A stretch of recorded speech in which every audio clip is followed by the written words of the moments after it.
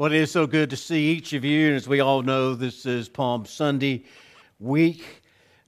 Once there was a little boy. He happened to be sick on Palm Sunday, so Mom had to stay home with him. Dad went on to church, and when Dad came home from church, Dad was carrying a palm branch. And the boy was curious what Dad was doing with a palm branch. And so the dad was saying, well, son, today is Palm Sunday, and this is the Sunday that Jesus came into town, and the people would lay palms and their robes down on the ground as he walked in. And the little boy thought for a few moments and said, oh, that's the one Sunday I miss is the Sunday that Jesus shows up. I would hope today that our prayers that Jesus shows up, and you know what? I know He will. He has promised that He will, and He will be with us today.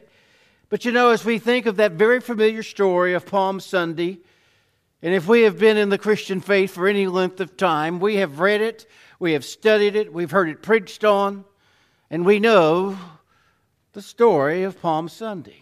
But isn't it amazing to you and to me to think that on that day when Jesus came into Jerusalem, that they were shouting Hosanna, they were waving palms, putting their robes down on the ground to honor Him, and just a few days later, they were saying, crucify Him, crucify Him.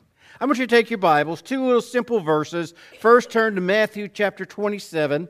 Turn to verse 15, Matthew 27:15.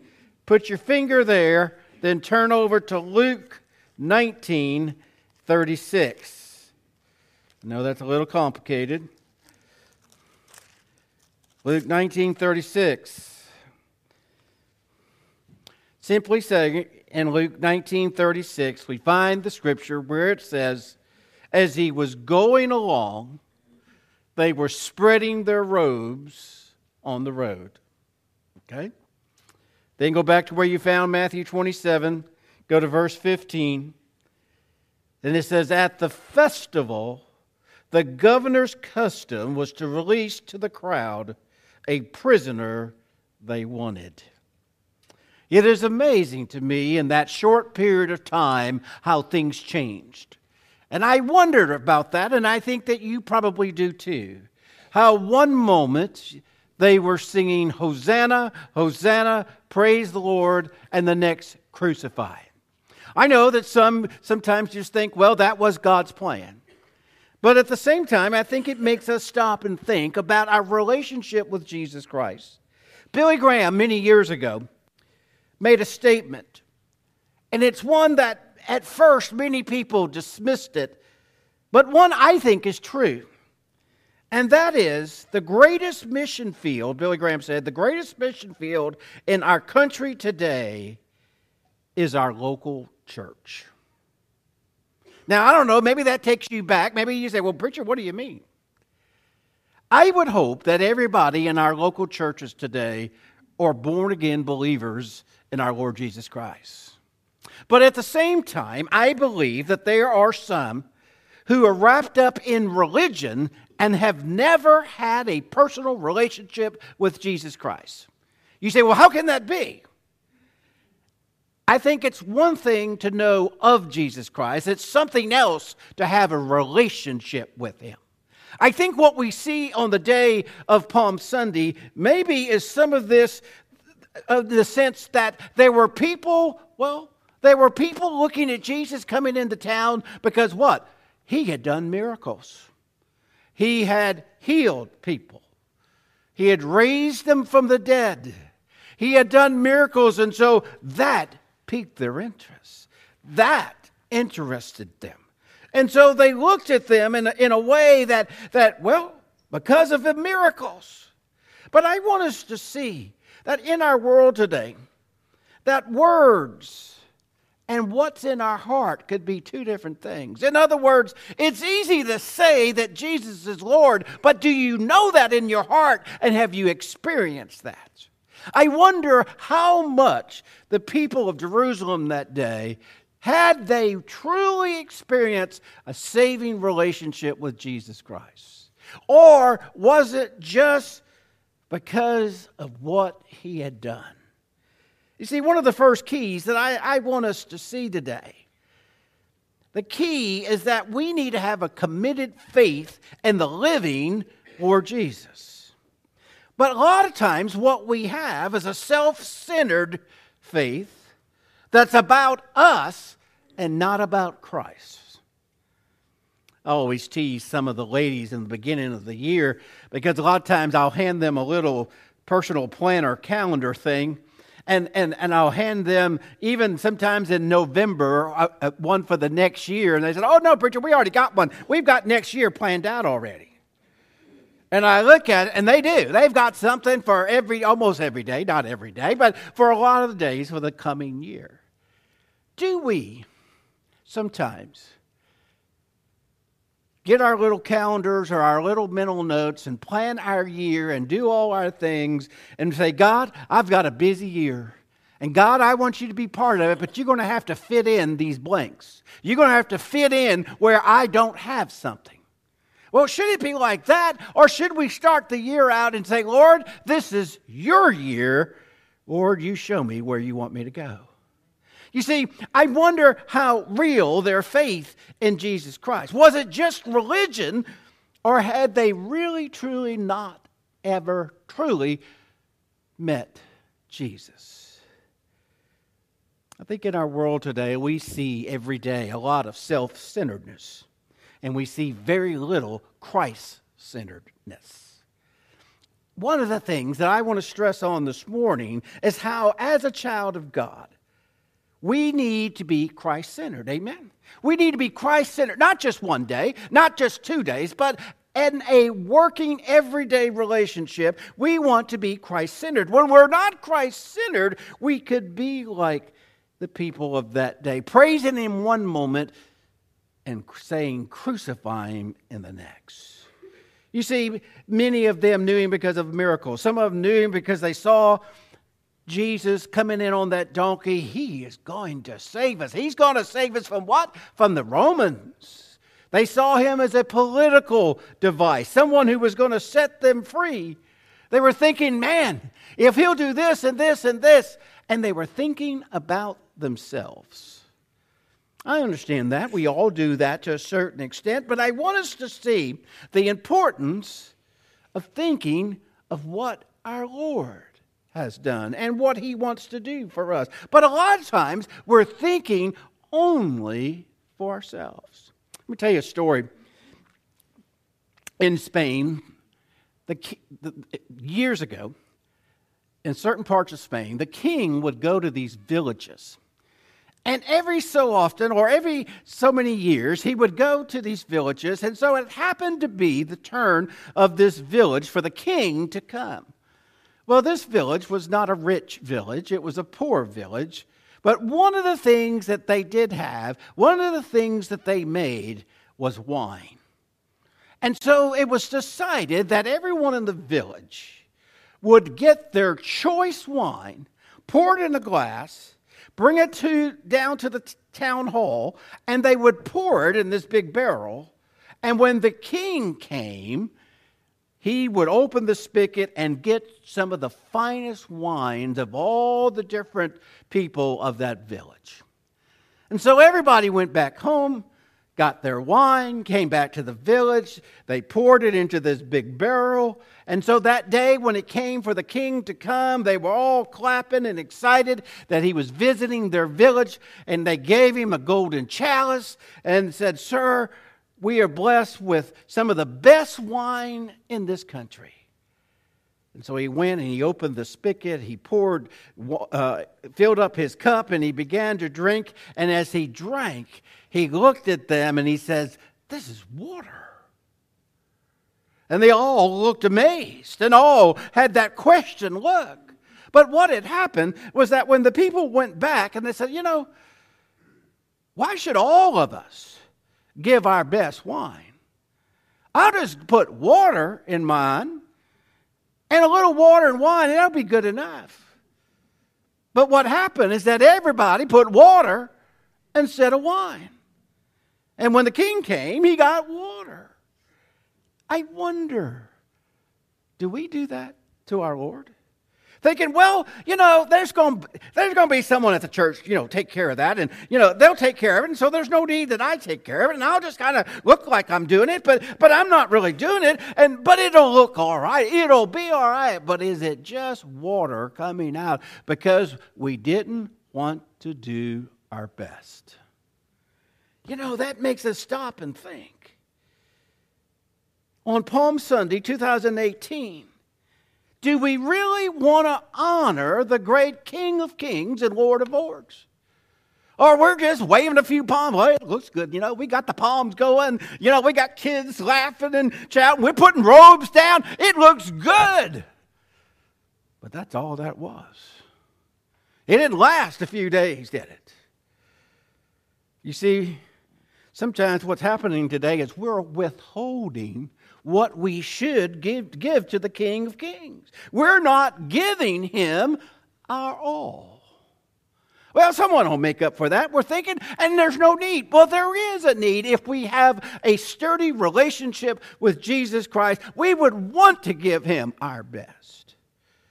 But a second thing is to understand, in a committed faith with Jesus Christ, we would have a relationship with Jesus Christ. Now, many of us, if I asked you where Jesus was born, you could give me that answer. If I asked you different questions, many of you could say Jesus did this and did that and did this and did that. And that's good that you know those facts. But what about a relationship? Getting to know him in the sense of wanting to understand him and to grow in a relationship where it becomes real. Yesterday we did our update pictures for our directory for families who have had a new child or people who have joined our church since last time. And I sat there as people came in and signed them up for the directories. And, sometimes we get a little behind or but it gave me time to talk to different people within our church. Now, I knew everybody that came through. That wasn't the question. But what it allowed me to do was to go a little bit deeper in a relationship with them, because we spent some time and talked about some things and some things I didn't know and things maybe I didn't understand and a little bit of what they're going through and the things that are happening in their life. Jesus is asking us to have a relationship like that with him, where we get to know him, where we get to understand him, where we get to see the things, and it just makes it fresh and anew. Guys, we need to be committed in our faith, and we need to maintain, listen to this, we need to maintain a personal relationship with Jesus Christ. Now, that's not going to happen if we never open our Bibles during the week, if we never pray to him, if we never, if we just say, Lord, I'll catch you next Sunday. We're not going to grow in our personal relationship with him if we're not striving to understand him and to understand. That's why the people, beginning of the week, were raising their hands and praising, and by the end of the week, they say, crucify him, crucify him. But also, sometimes with our committed faith, we're swayed. We're swayed by the temperature of what's going on. We're swayed by personal trials and by crisis. In other words, sometimes when things get tough, we say, oh, well, I'll just kind of cave in here, or I'll just going to let this kind of go by.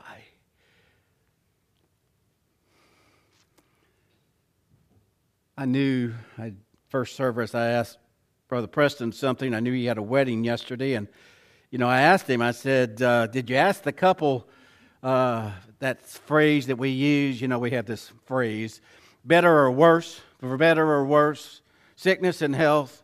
All those good things like that. And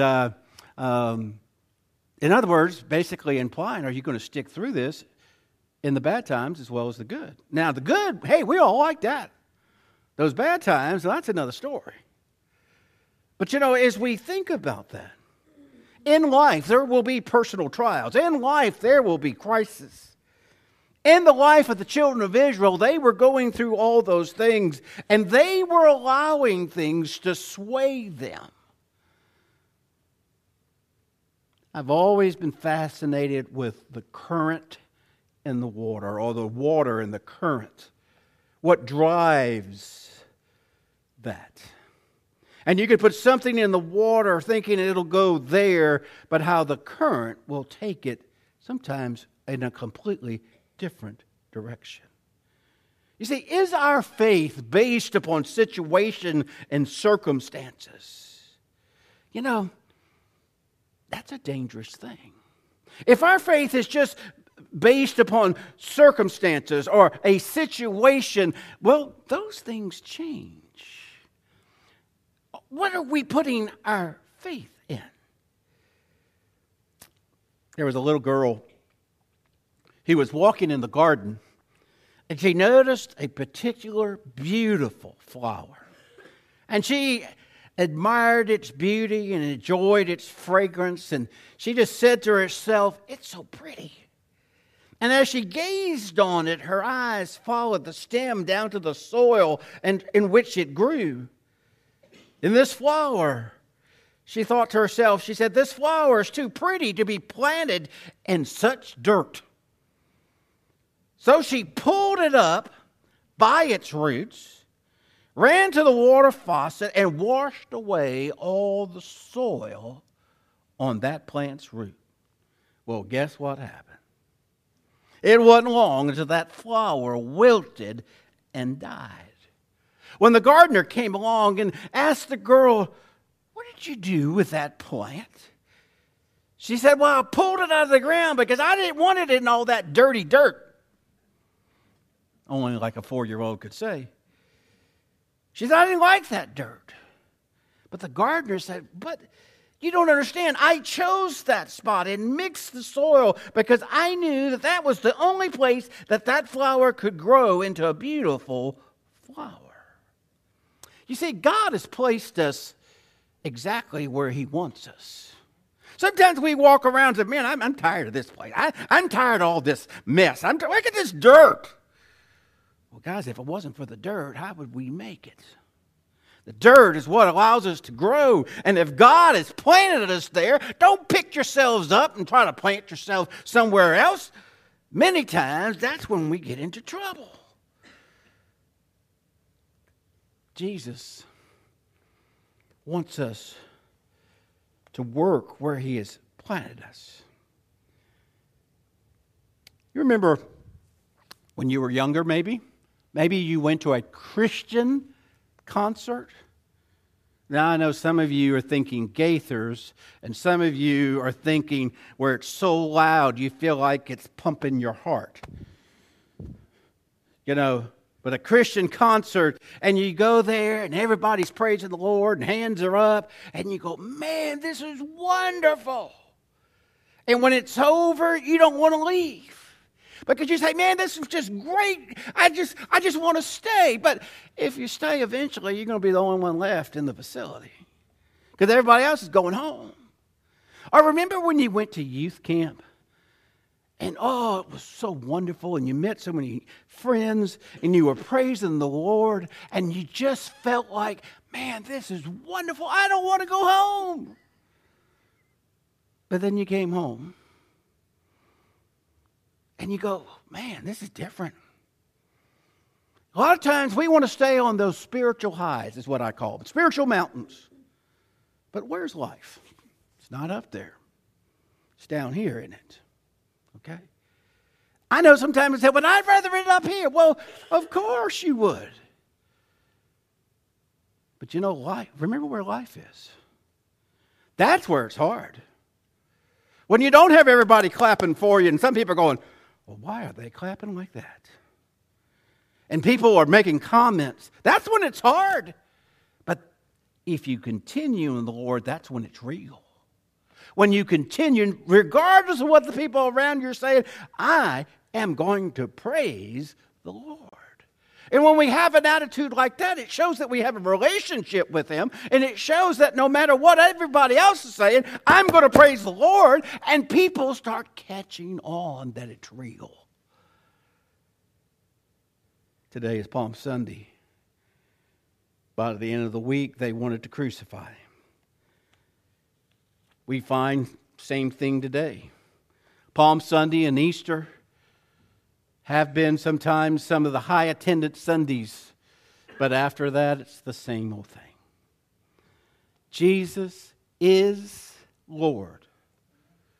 We need to realize that in our lives. We don't need just to know Him by name. We need to know Him with a relationship that shows it every day. It's got to be real. Because anything else, well, what good is it? Just having the words, just having the phrases, does that really mean anything? You see, we got to be prepared. We need to have a living relationship with Jesus Christ that is real, that is genuine, that is growing, that's planted in dirt. And it becomes messy sometimes, but it's growing. Just having the words is not going to get us where we need to be. We need to go beyond Palm Sunday. And we need to be standing at the cross, realizing what Jesus has done. Not in disgrace, but looking to Him, because He lives, and I and you can face tomorrow. Let's pray. Most gracious Heavenly Father, Lord, we thank You for this time. And Lord, I just pray that we would continue to look to You in all that we do. And Lord, that we would see the importance of living a real relationship with You. And Lord, I ask this in Your Son's name.